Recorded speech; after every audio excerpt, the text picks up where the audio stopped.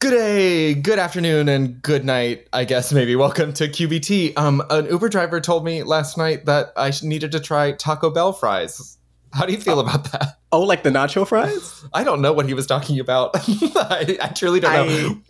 I have two thoughts. One, why is your Uber driver telling you about Taco Bell nacho fries? And then second, they're really delicious, actually. Okay, I believe you. Our friend Nojan was in the front seat, and we were just kind of making 2 a.m. coming home conversation of what's your favorite fast food fry? Because we were on our way to P. Terry's, which is a stand in Austin anyway.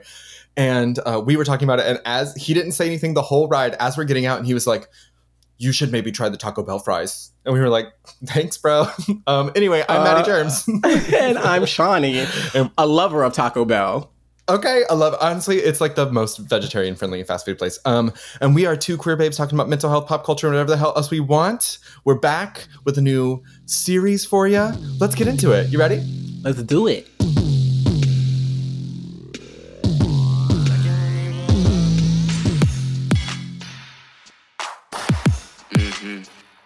Trying to talk slick, all up in my ear and shit. It's another week, another episode, but so a new topic. I love it. I'm excited. We're doing something new. We're switching it up. We closed out our last topic on new beginnings. Yes. So we're going to talk about something that is not a new beginning for us, I don't think. No. And to introduce it, here's my sub-slut question for you. Okay. Maybe you can guess what the topic is based off of this question. Okay. When did you realize your racial identity? In other words, when did you realize you were white? An easy start to this Sunday afternoon / morning. No, I'm not going to make it dramatic that I think it's a hard question. I think the reality is, and the embarrassing reality is that I don't have a good answer, because I think that I realized my racial identity lots of times over time. I think when I started sort of quote identifying as white and knowing my whiteness and sort of I don't know, trying to navigate that, I guess that was probably 17, 18 in terms of a more conscious ownership of that. I would say maybe one of those earlier times are just when you have to fill in a bubble on a test for the first time. It's what are you? And you're I guess I'm white, or because Caucasian. Right. I mean, I grew up in that very we don't see color kind of thing, and then we just are racist at home, that kind of bullshit. You know what I mean? Oh yeah. Mm-hmm. But I'm sure you have a very different answer and better answer than mine, I guess. Oh my God, absolutely. But my follow-up before I give you my answer is also, when did you first experience white guilt? I mean, honestly, probably in school when they were talking about slavery. It's you're I don't know. Not in the maybe healthiest way because our American education system is fucking shit. But I do think that there is that moment of oh shit. I think if you are not as detached and you are kind of seeing yourself as directly connected to those folks, I think there is a little bit of oh my God, this was not that long ago.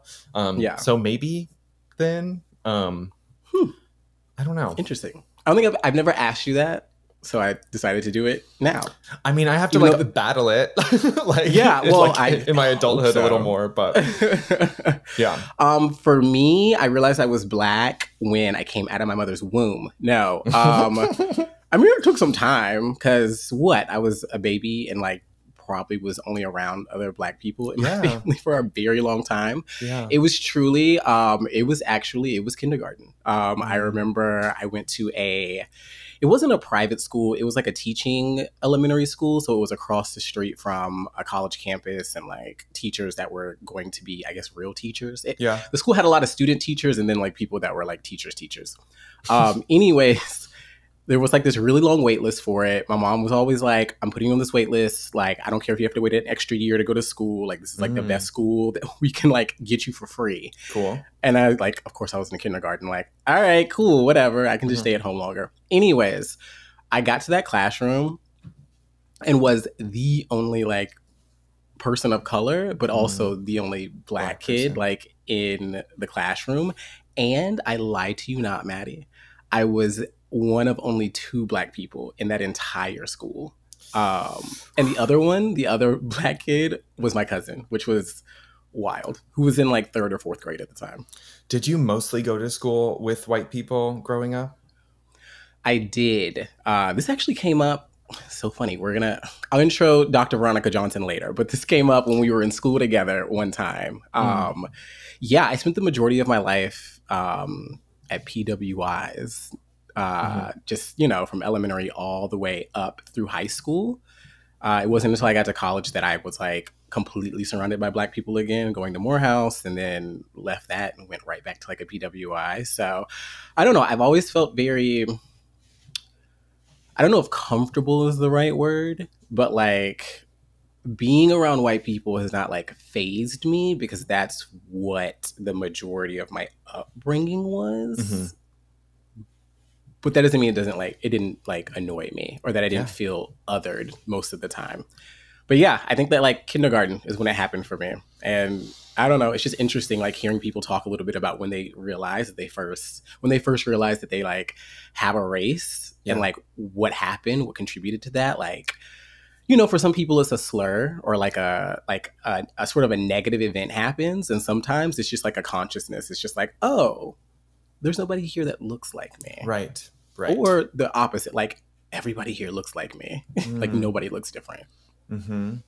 Yeah, I mean, I do think schooling in the States especially is when that kind of comes up for some of that first time, because it's like you're faced with it, right? You're like, and there's a curiosity with kids too of just like, touching and looking at like, what is going on that's, different. But I think it exists in this world of difference and not necessarily in these sort of like connection, at least for white people, I think, connection to this larger, like, we don't have a race, everyone else has a race, right? Like that's like the fucked up learning that we inhabit a lot of times. And so I think that it's not so much that I didn't notice that I was white or didn't notice that other people weren't white or, that I wasn't other things. It was just that like I didn't mentally place it in a category of a racial identity until much later in my life, Yeah.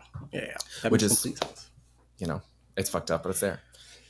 I know. Well, that was a great little intro to our topic of the week, which is Christmas. We're talking about Christmas this week. Nothing to do with race at all. No, I'm joking. Jesus was black. Jesus was, hey, he was, okay? And I'll fight anybody that says anything otherwise.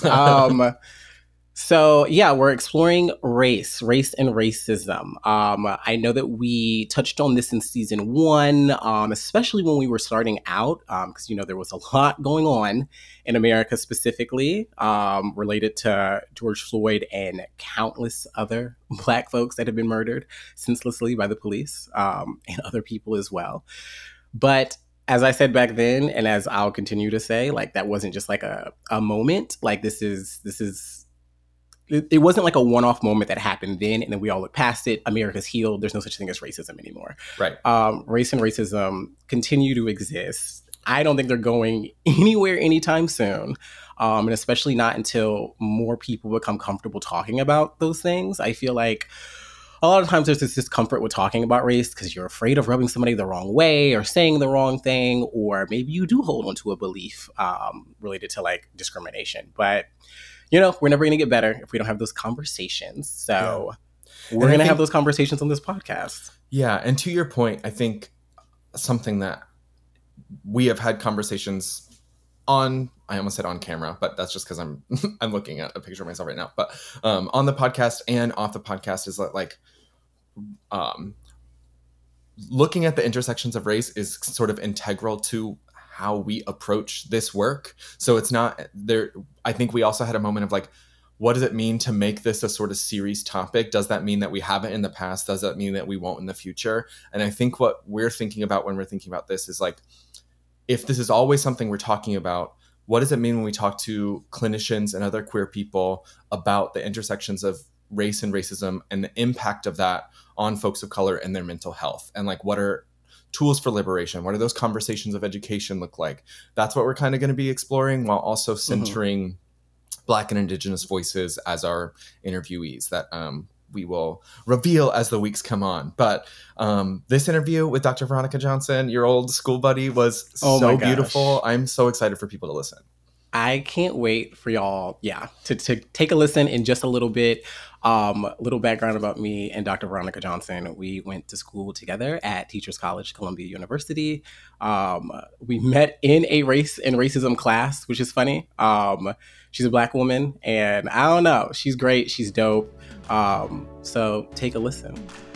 Here we go.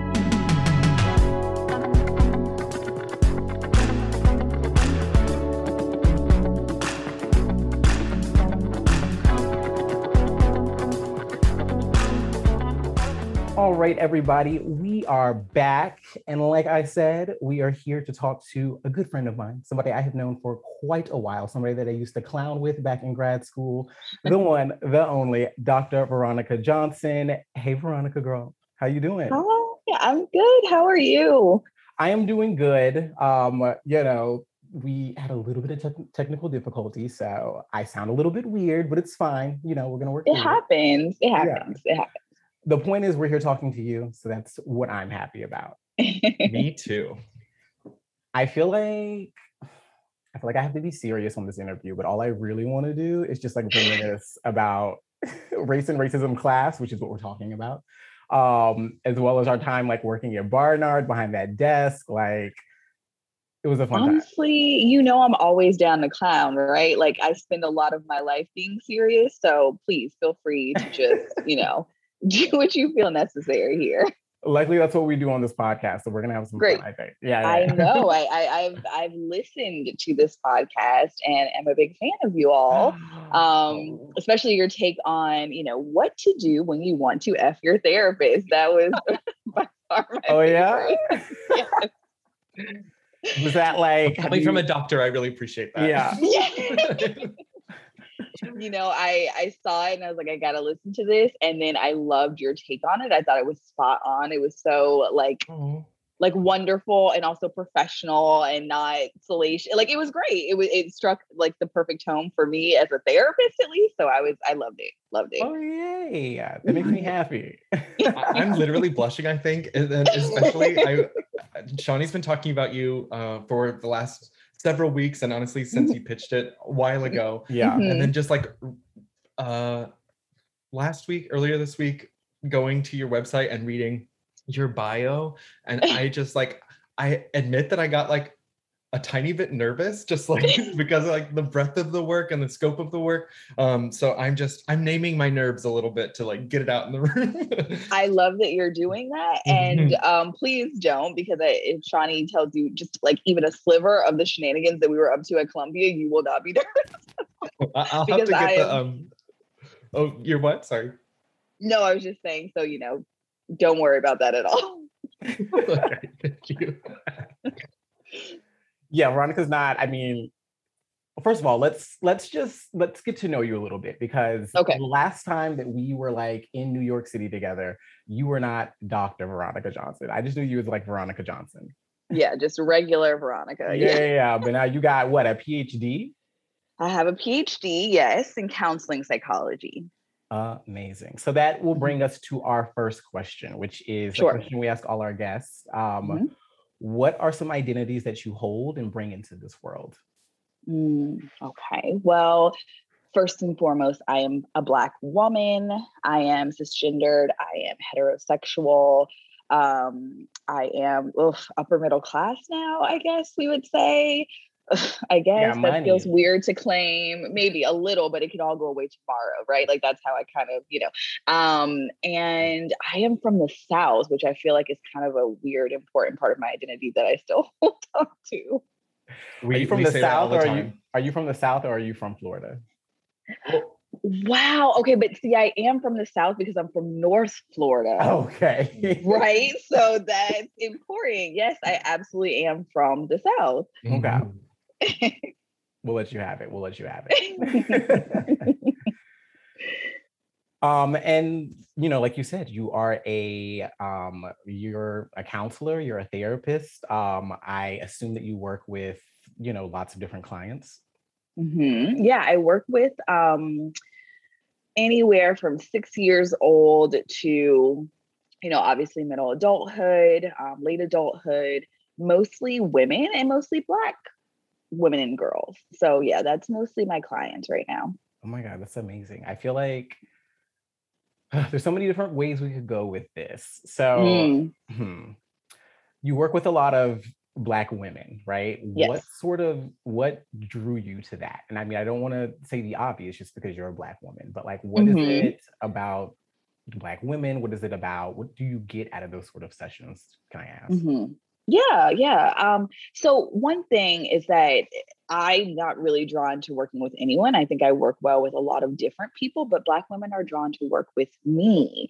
And so, there's a lot of identity safety, I think, for Black girls and Black women working with me. They come in sort of erroneously, maybe assuming that we're going to be the same or very, very similar. And then they come, through the course of therapy, find out that we're very different in many ways, which I think is a very enriching experience for them and for me, right? Because they come in just wanting to be understood and being like, oh, you're a Black woman, you'll understand me, and come to find out that we're different in so many ways, but that doesn't mean that we still can't work really productively together.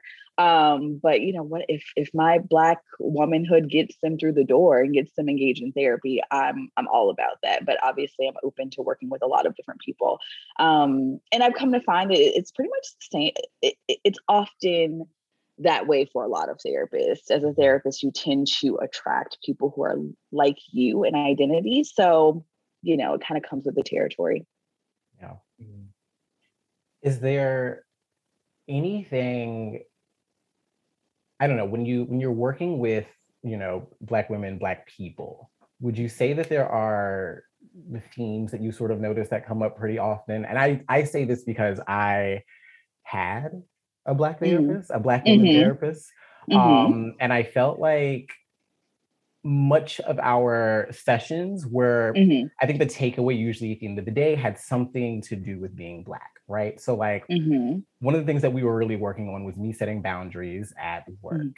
And sort of me understanding how to set those boundaries, why it was difficult for me to set boundaries, why sometimes I over-explained why I needed to set boundaries. And long story short, it all sort of boiled down to this fear of getting in trouble, this fear of like not being treated the same way as like my white peers or white coworkers, and feeling like I'm supposed to be doing more, or I'm more likely to be the one thrown under the bus or to get in trouble with something. And that work sort of led to me questioning why I had to do those things, which then led to me sort of pushing back on that over-explaining, like doing more and biting off more than I can actually chew, to the point where I could actually set up boundaries. So I don't know, I guess I'm wondering, have you run into similar things in your practice? And if not, like, what do you normally sort of hear and see from your clients? I mean, as you talk, I was like, I'm thinking about myself, of course, but also I'm thinking about my clients where, I mean, there's so much fear-based kind of behaviors and actions that I encounter in my work, especially with Black women. And a lot of it is in the workplace, right? If they're working women, it's around like, how do I sort of either stay under the radar at my job or like shine at my job? And all of it requires in their minds, I think, originally like overextending themselves beyond what they're capable of, kind of putting their mental health and their self-care in jeopardy in order to be high achieving, to prove themselves to others, whether that's, family members, peers, coworkers, bosses, whoever.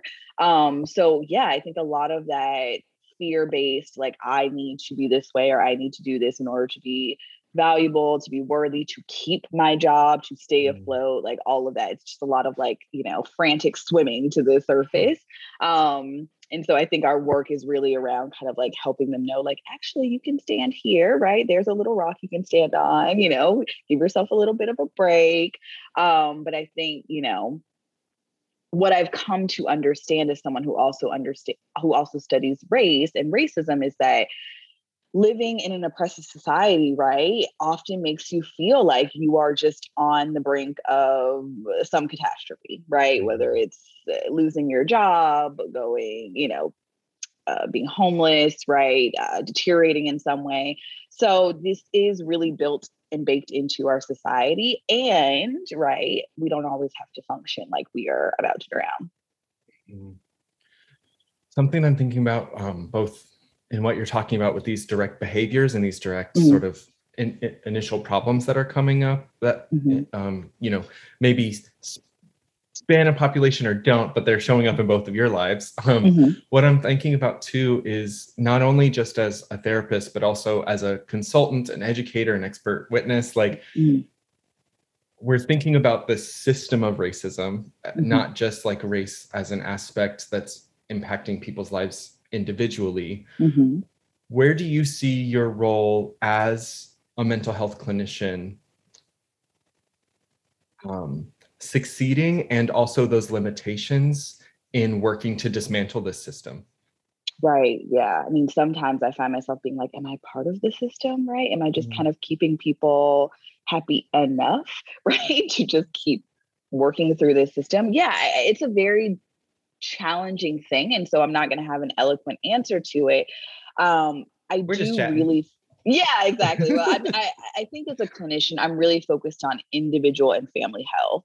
And so I recognize that in order to dismantle, you know, systemic oppression, we all have to sort of survive to be able to do that and to chip away at something that is massive. And so my work is around actually helping people manage their desires to want to like break the system, right? To do, you know, really push for like radical change, which is obviously what we need, right? But I'm also making sure that people are healthy in their quest to sort of make things better for their children, for future generations, for other people of color in their workplace, right? Like it's really important to me that people understand. I was about to say limitations, not limitations, but understand when they need to sort of rest, use coping skills, right? Because that's what's going to create sort of sustainable efforts to dismantle oppression versus the types of burnout and just kind of fatigue and depression and so forth that I see in some people who just take the weight of the world literally on their shoulders. And that happens a lot of times to be Black women, right? So they're constantly putting the needs of others over themselves. And I'm asking them, you know, in the therapy room to just for even 45 to 50 minutes, focus with me on what they might be needing. And I think that it can be helpful in sort of creating some long-term coping, long-term health practices that get them a little bit further than where they would have been had they not come into therapy. I feel that was deeply eloquent. Very eloquent. That like burnout and exhaustion piece is, I mean, it's so real. I think that it's been over a year. Yeah, it's been over a year since since George Floyd's death and since everything that sort of came after that. And I just remember last summer / like last spring being exhausted. I mean, I've talked about it on this podcast before, but like, you know, another Black death has happened like after George Floyd. And it got to the point where I was like, I mean, I don't have anything to say. I have nothing to offer anybody related to that because I'm just exhausted. This is like this is not something I can ever walk away from. This has been going on my entire life. So, I mean, let's say one of your clients brings that to you. What is your go-to, I don't know, like exercise or piece of advice that you would give them? You know, for me, I am psychodynamic. I think you know this, Shani. I'm psychodynamic. And so a lot of my work is around examining kind of familial patterns and relationships that might impact the way that we function everyday life. So for me, I always want to have a really, really good working understanding of individual clients' kind of original family systems. And so for the person who might be presenting with this like fatigue, like I can't do it, like it sort of sounds like you're describing a little bit of like numbness too. Like I don't even feel the feeling anymore. I'm just like muted. A lot of times I'm really asking them to find things that activate them in a positive way, you know, so that might be like finding laughter, finding stimulating activities that are around like joy, right? Or something, or a positive emotion, to get them sort of feeling again at all, right? And then allowing them to also think about how their sort of overexertion, their over attentiveness, I think, to other people's needs, right, or concerns, maybe plays out in their everyday life in other ways, right? So I found that the people who, and myself, I also had this experience of feeling like extreme fatigue after the events of last summer, but I also found myself being like, well, you know what, and right, I am one person. I cannot save the world from racism. If I could, I certainly would, but it doesn't serve anyone for me to continue to sort of, you know, try to metabolize all of this on a daily basis. And so I took a step back from news. I took a step back from things that were going to kind of trigger this numb feeling, my sadness, my depression, whatever. And so I also asked my clients to also do that for themselves, even if it's just an hour or 2 hours, right? You consuming this information or hearing about Black death is not at all going to serve the dismantling of racism in this country. And it's certainly not going to serve you. So like little timeouts, doing activities that kind of promote positive emotions. Those are the types of things that I'll ask my clients to, in addition to really thinking about how they're managing their emotions and how they're acting in service of their emotions, or sort of not in service of their emotions, might repeat some earlier patterns that they might have been modeled for them in their families. So one of the things that we enjoy doing here is thinking about how we can queer mental health. And one of those things is making it a little bit more palatable or digesting it a little bit for the audiences. Could you explain maybe a little bit more about what psychodynamic means?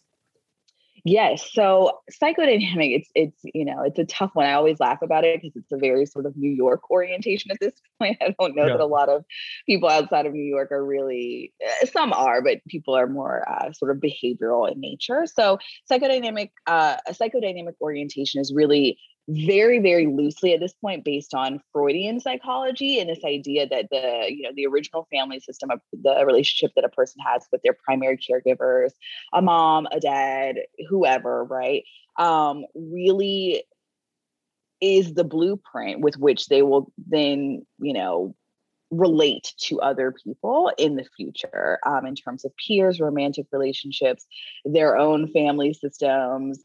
And so a lot of times it's not that I visited in every session with my clients, but a lot of times I really want to have a good understanding of people's familial patterns so that when I see those patterns kind of rear up in romantic relationships or relationships with coworkers and bosses, I can say like, you know what this is reminding me of? This is reminding me of a conversation we had 2 months ago about your relationship with mom, right? And how relationship with mom was great.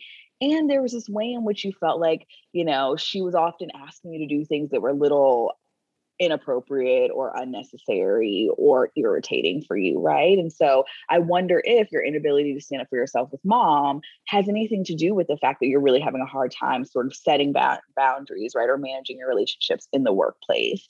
I do think all of those relationships are important, but I think, psychodynamic work gets a bad rap because I think a lot of times people feel like you're blaming their parents, right? And parents feel like you're blaming them. But I think it's all just like fodder, right? Like it's just like material to work with in an interesting way, and I certainly don't come from a place of blaming anyone's parents or anyone's family systems for how they are. I just want them to understand where things came from.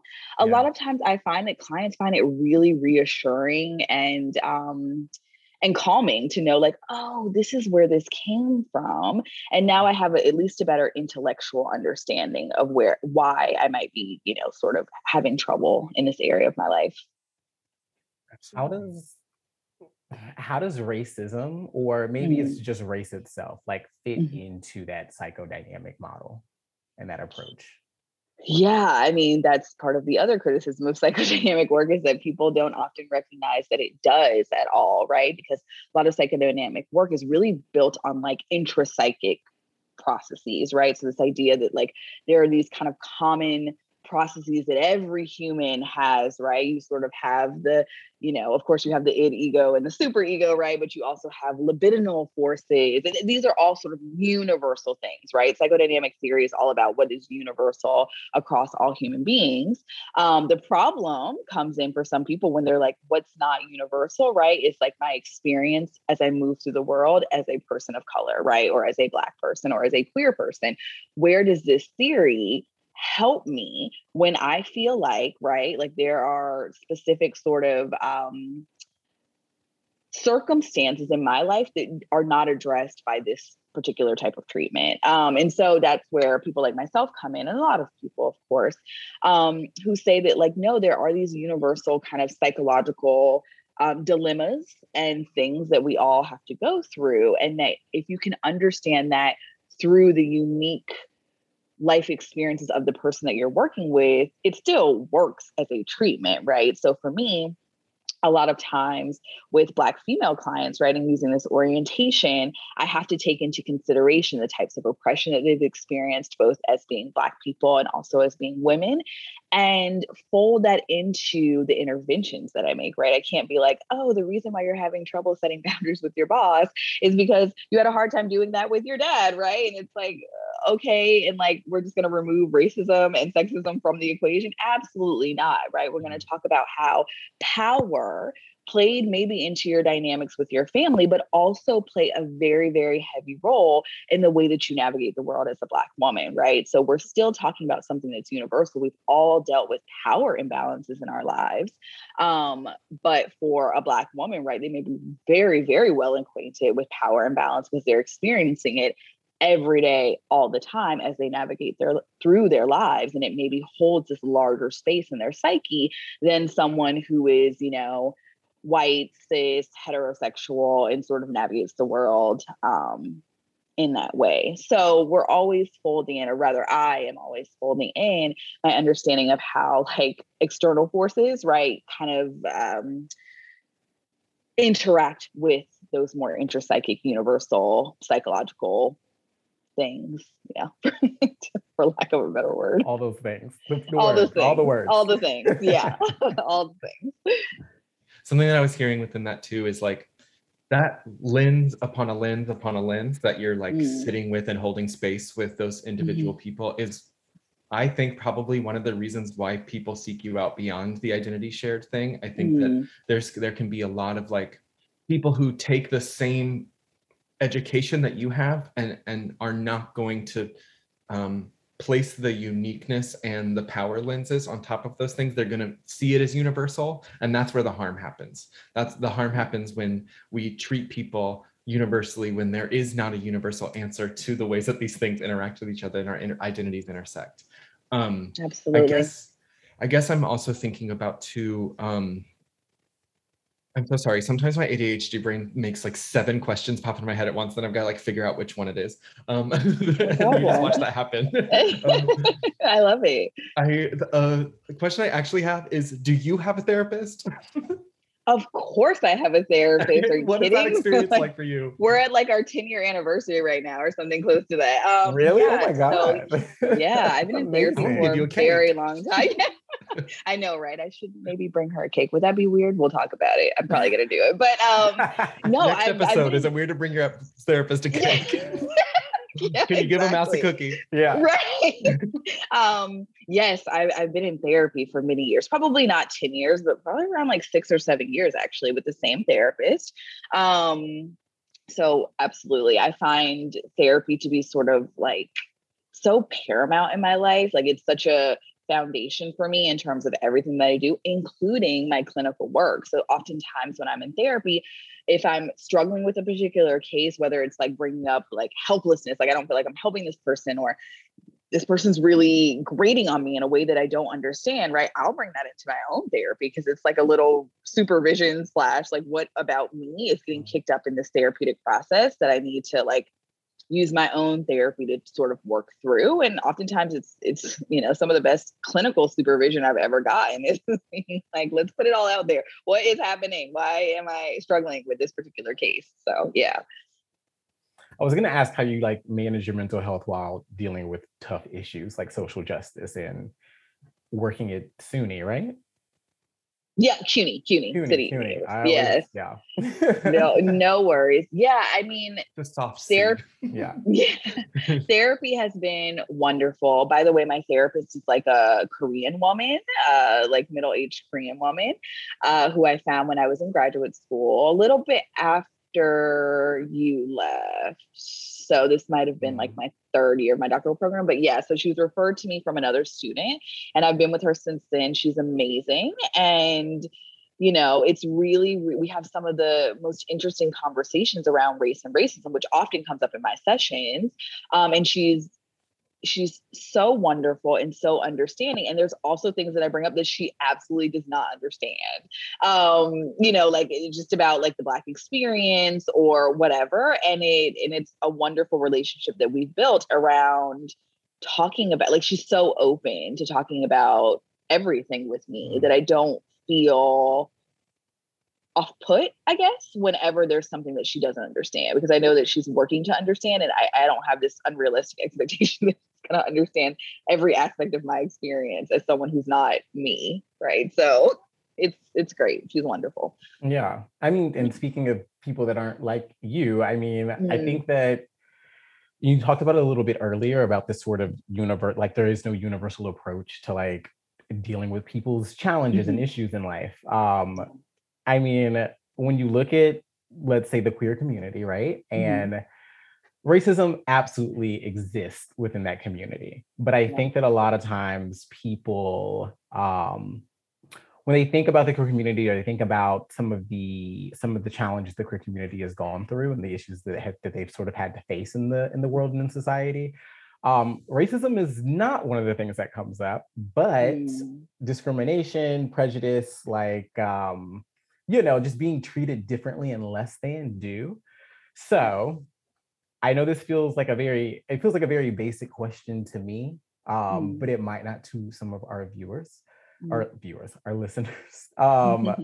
What is the difference between racism and discrimination, and then discrimination and prejudice? Because those are all three different things. And I do think that sometimes they get sort of mixed and misconstrued. And some people will say, well, I can't be racist because of this, or I can't discriminate because like I belong to this group. So could you maybe break that down? Yeah, I mean, so I'll start with discrimination, because discrimination is sort of what to me feels like a more global term, right? So like we can all be discriminatory, right? We can all discriminate on someone else on the basis of their identity, right? So discrimination just simply means treating someone unfairly, right? On the basis of their identity. So that might be race, that might be age, that might be sex, that might be sexual orientation, that might be gender, what have you. And so a lot of times I will hear people say like, I've been discriminated against. I'm like, yeah, I'm sure you have been, right? Like we probably all have been, because discrimination is so, it's sort of part of not who we are, but it's so commonplace, right? You can be discriminated about virtually anything. With racism and prejudice, like prejudice is not a word that I often use anymore, to be honest, at all. It's not like Pride and Prejudice, right? Like that's I don't use that word so much anymore. Like even in my writing, I don't really use it. So I'll focus on racism, right? And distinguish racism from discrimination, right? Because we can't have racial discrimination, just like we can have discrimination based on anything else, where someone's being treated unfairly on the basis of their race. I think when we talk about racism, though, it takes a few different forms, right? So we can have individual racism. Some people will call it interpersonal racism, right? And so this is like from one person to the next, right? So I am, called a slur on the train, or I am looked over, I don't know, that's probably more systemic, but you get what I'm saying. It's sort of from individual to individual. And then you can have cultural racism, which is this idea that like things that are ingrained in a particular culture, right, are sort of denigrated in a society, right? So like things that feel like they are germane to a particular racial group are denigrated and considered less than, or dangerous, or invaluable, or, et cetera, et cetera, et cetera. And then we have, of course, like institutional or systemic racism, right, which exists on a broader level, where this is things like, we are going to, create different districts where people can vote, right, and cannot vote in order to suppress the Black vote, right, or to segregate particular communities from other communities, and, so forth. So these are more of those like larger level manifestations of racism. So I think a lot of times people get confused, at least when we're talking about racism and other forms of discrimination, I guess, in that people don't feel as if racism exists at all those levels. They maybe just think about individual racism, I think. And so they get caught up in this idea that like, I don't think negative thoughts consciously about people outside of my racial group, so I couldn't possibly be racist, or I couldn't necessarily be, contributing to racism. And so they get really locked into individual racism and not understanding that racism spans kind of a more broader, it's a broader definition than I think people are aware of.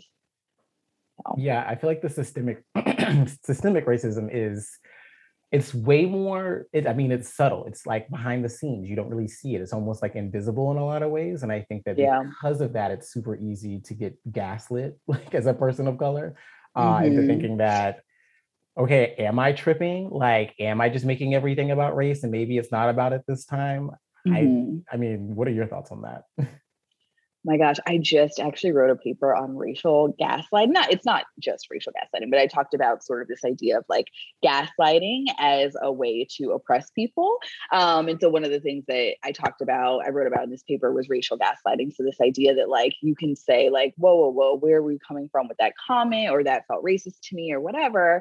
And people can just simply be like, no, it wasn't racist, right? And you're like, okay, so I'm just left here knowing that this is racist, right? But you telling me that it's not, and like here we are at a standoff, and how crazy making, like all forms of gaslighting, how crazy making that can be for someone. The other thing that I was thinking about as we were talking was this idea of like aversive hostile racism, which is like really insidious to me in the way that I define it, which is basically like country club racism, right? Ooh. In that it's this idea of being invited entry into an organization, right? A peer group, a space, what have you, right? But then being treated differently in that space, right? So let's say I get a job at a college, right? And I'm there. I've been hired like everybody else, and yet, right? I'm like emailing people like, hey, can I get some pens in my office? And then nobody's getting back to me, right? Like,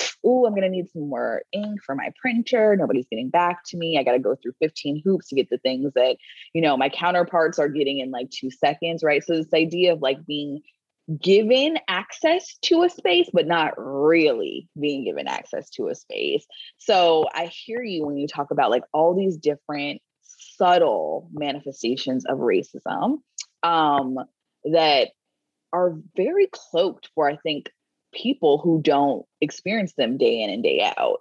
So it's tricky. It is very tricky. Earlier, you were naming education and then also, talking about what you're sharing with your therapist. And I'm assuming, and maybe this is an assumption I need to get checked on, but I'm assuming a lot of the education is not with folks that look like you, right? Like you're hired to teach education across difference and teach about racism in ways that you so beautifully kind of broke that down for us a little bit now, which is a generous offering. And also I think requires a lot of patience and a lot of that. You were saying earlier about like this sort of, I can't expect someone to know what's not theirs, and so like I have to offer this like space for folks to step into. That's so generous, and I'm wondering how you balance that generosity with protection of yourself.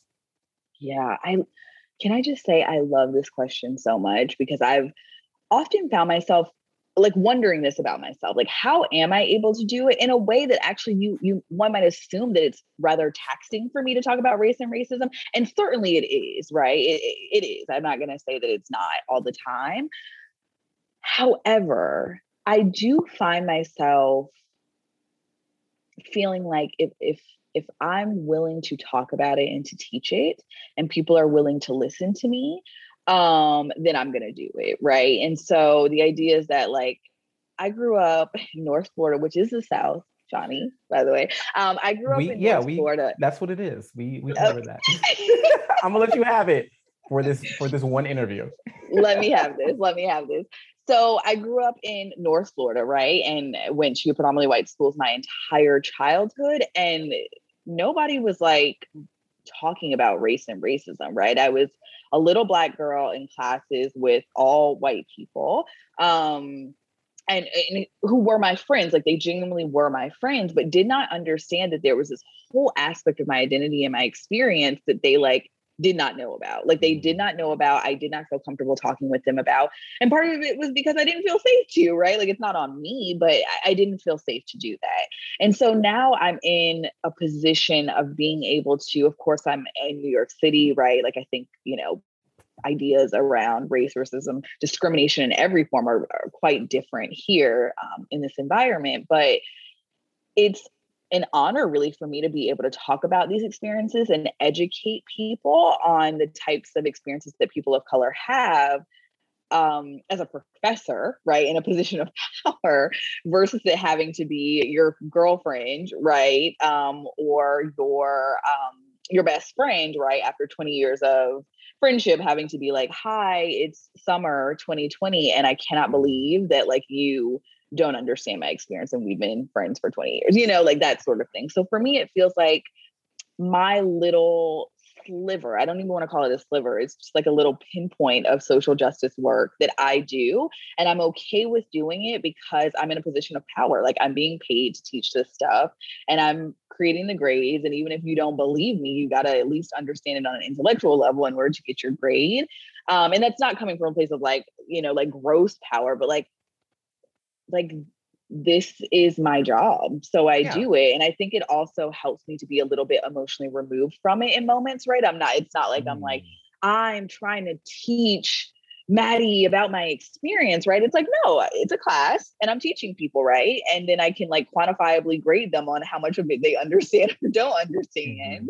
And then I leave and go home, right? The harder work is when I encounter it in my actual personal life, right? So when I have to have a difficult conversation with a friend or a family member, right, about my own experiences as a Black woman and what I feel like they may not fully understand about me as a result of that, those are the more, you know, emotionally taxing moments. But teaching in the classroom, honestly, for whatever reason, maybe I compartmentalize really well, but it doesn't feel as emotionally taxing as I think I maybe even thought it might at some points. So yeah, but I love the question.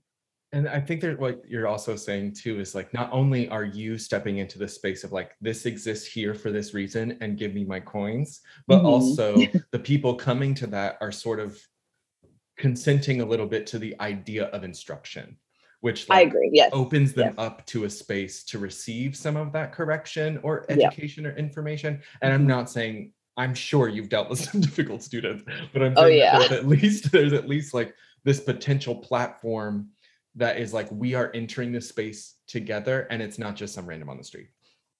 Right.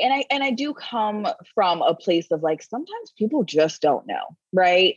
And I have the position of being like, you're a student, right? You need a passing grade in this class, I guess, maybe whatever. Sometimes I guess they don't really care, but I come from a place of like, let's just do this together. Like we're all in this together. I got stuff that maybe you want to learn and you've got a mind that needs to be filled up, and let's just have this interaction, right? Let's have this exchange. And there's not a lot emotionally invested in it for me, right? Like I have my degree, which is what I tell my students all the time. I'm like, you can argue with me all you want. I have my PhD. I am done, right? Like no amount of arguing you do with me is going to take that from me.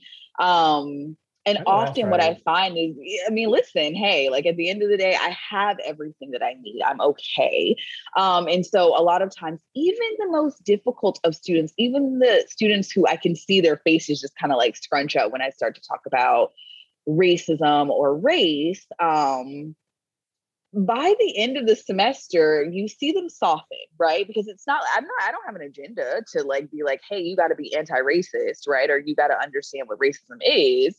I just sort of teach, right? And I come from a place of not needing anything from them, right?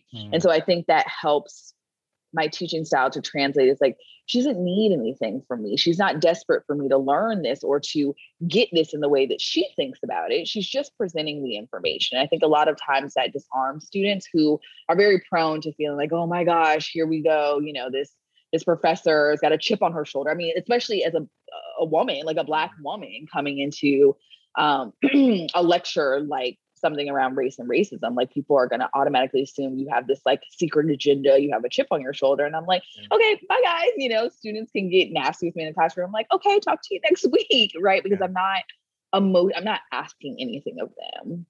And I think they recognize that very quickly. And then they realize that like, they can leave with the same exact, you know, thoughts and feelings that they've had, you know, since the beginning of the semester, but they could also just maybe tune into what I'm trying to teach them.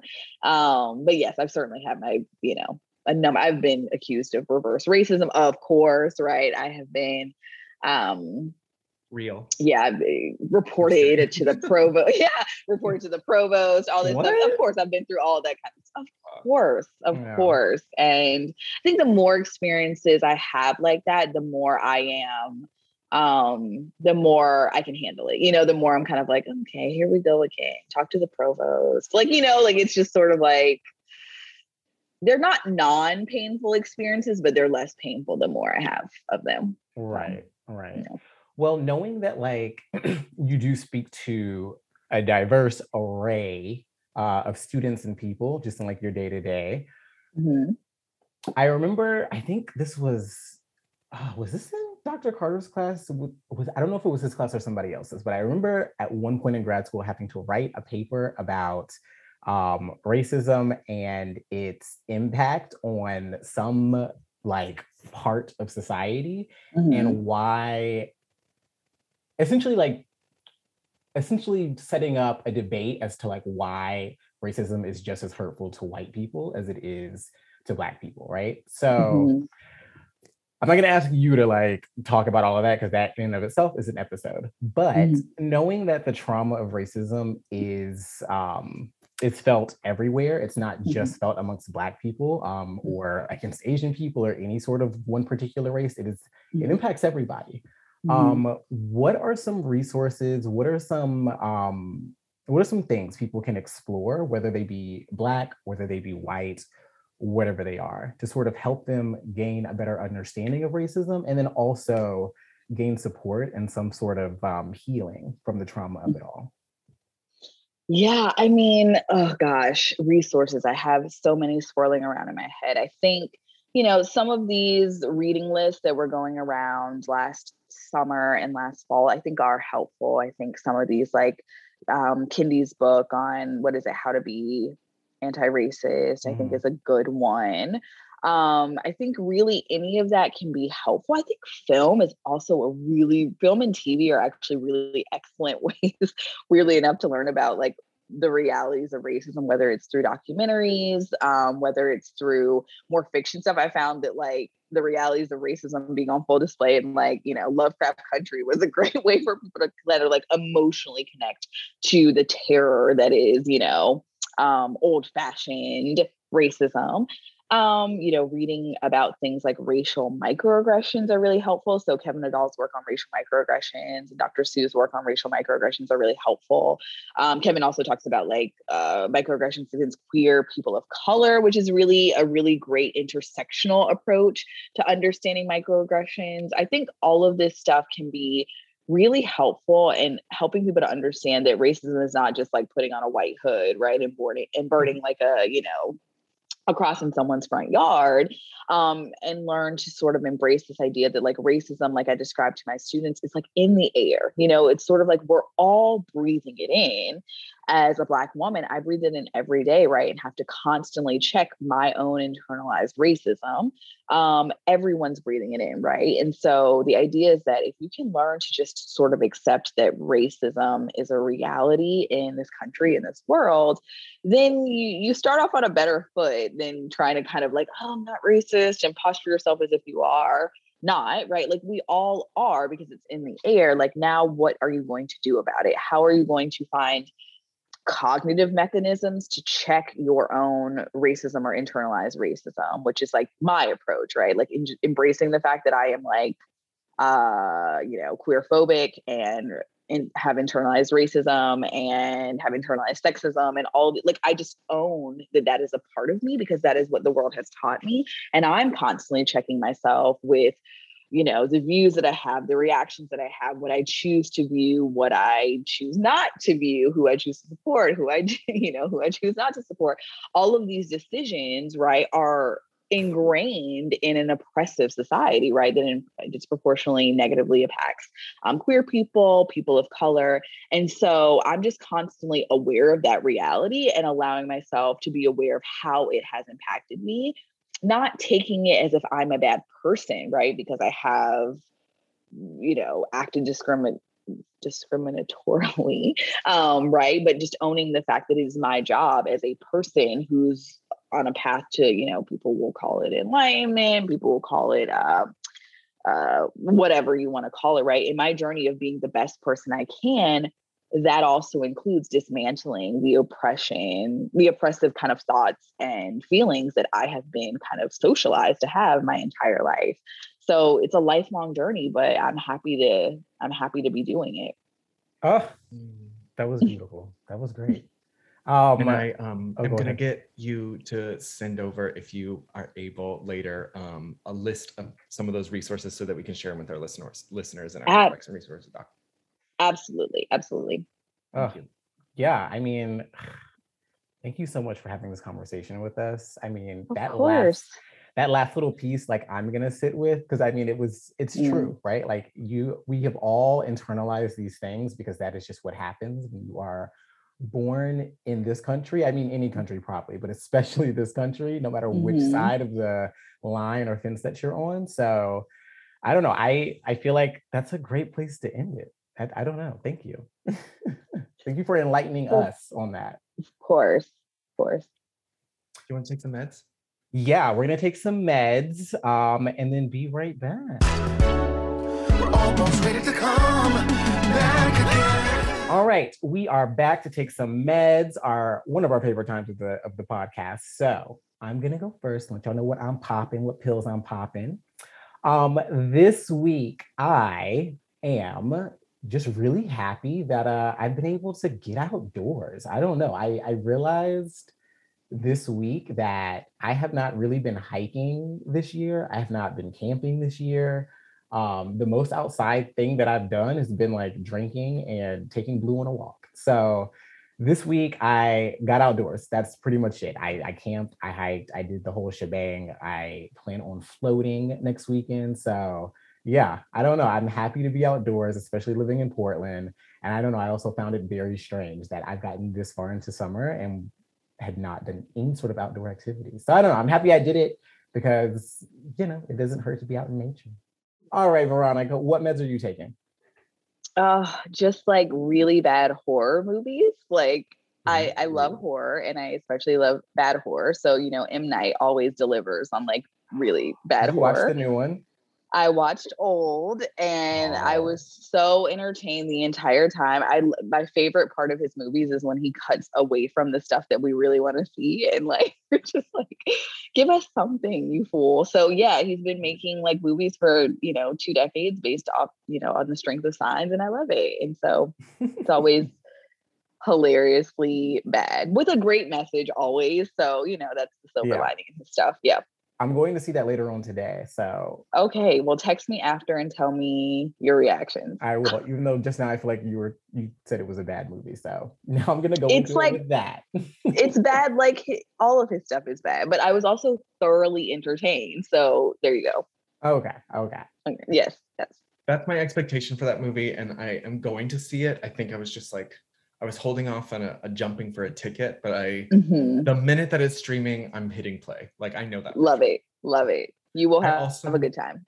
Thank you. I also am dying to have you back to come talk to us about horror and like horror and mental health and the abject and like things like Lovecraft Country. I'm thinking maybe that's our October thing. Anyway, this is a brainstorm. I'm throwing it out here. Let me put it in the document. Let me put it in the doc. I am blocking off all times in October. Please have me back. I would love to be here for that. Yes. I'm yours for October. My meds for this week are, I got to go to Six Flags yesterday, and have joked many times on this podcast that like the only time I feel joy is when I'm like being hurtled on a machine like towards my death. And like there's this ride called the Joker that you like sit in a circle, and then it says pendulum that like is the highest pendulum of any ride in the country, and it like swings 75 miles down. But Six Flags Fiesta is like in this canyon, so like you're getting like flown up into the air, and you're kind of like sideways, and you're just like looking at rock, but in this way that you never are able to look at rock. And I had a little bit of this like transcendent moment where I'm just like in the air, just like, wow, this is so pretty. And then like getting flung back to the earth. And it was like really wild and really fun. But that moment I think is going to be cemented in my brain forever. So that's my meds this week. I love that for you because I hate roller coasters. So does Spencer. He was mad. Oh, I'm happy we have that in common. I feel like I hate them because my mom, like with anything in life, when somebody forces it on me, I'm like, well, then I just don't like this now. Like if I had like discovered it on my own, maybe. But I felt like growing up, my mom also loved like roller coasters. And I was like, I don't know if I want to get on this. And she was like, you're getting on it. So now I just have like a weird phobia of them, even though I've been on a few and it's fine. Like I know I'm not going to die, but I don't know. I'm like, I don't need this. Like life is scary enough. I think the idea that you might die is the most fun. Oh my God, says the Scorpio. Okay. Dr. Veronica Johnson, thank you so much for being here. I know you and Shawnee are old buddies, and I also another time, next time you're here, I want you to tell us all the tea on what Shawnee was like in grad school. I need to hear some of those silly stories. I can't wait. I can't wait. Yes, and absolutely. But also like such a lifeline, right? Like, yeah. I mean, being there, Columbia is not an easy place to be, and having somebody who you know you can authentically just like be yourself with and crack up about pretty much anything with. I mean, that was such a great start to my doctoral journey. So yeah. Same. You've inspired me, and I feel like I don't even know if I'd be doing this podcast if we hadn't had that conversation at 1 o'clock in the morning, like at Barnard, sitting at that desk. Like it was awesome figuring out our futures together. So I don't know. I'm so happy to have you as a friend. And also we aced race and racism. I remember, I think we both got A's, and I was like, well, we did. Yeah, of course. How could we not ace race and racism? It is our life, right? Like, could you imagine if I got a C in race and racism? It was a difficult class. Oh my God. This has truly been a delight. And I'm still sitting with so many nuggets from our conversation earlier. This is a beautiful kickoff to this topic for us. Listeners, if you would like to share some experience or get some advice on topics related to racism and the intersections of mental health, you can DM us on Instagram or Twitter at QBTpod. Shoot us an email at qbtpodcast@gmail.com. And we'd love to hear your thoughts. It can remain anonymous, and we'd love to talk about it later this month. Don't forget to check out our merch site on our Instagram Linktree. I don't know why my words are like and big thanks to Ali Kiltz for helping us edit and produce this podcast. Thank you to Kiana and Carlos for their work on socials and our digital footprint. And thank you to Marquis and Shanti Darling for letting us use their music. Another episode wrapped, y'all. We did it. We did it. And this is just the beginning of Race and Racism. So tune in for future episodes. I think the next like 2 or 3 are still going to be around this subject and this topic. But next week, you'll just hear from me and Maddie. So we'll look forward to it. See you then. Yeah, with a deep voice. All right, y'all. Bye. Bye. Thank you, Veronica. That was awesome. Thank you. Thank you all.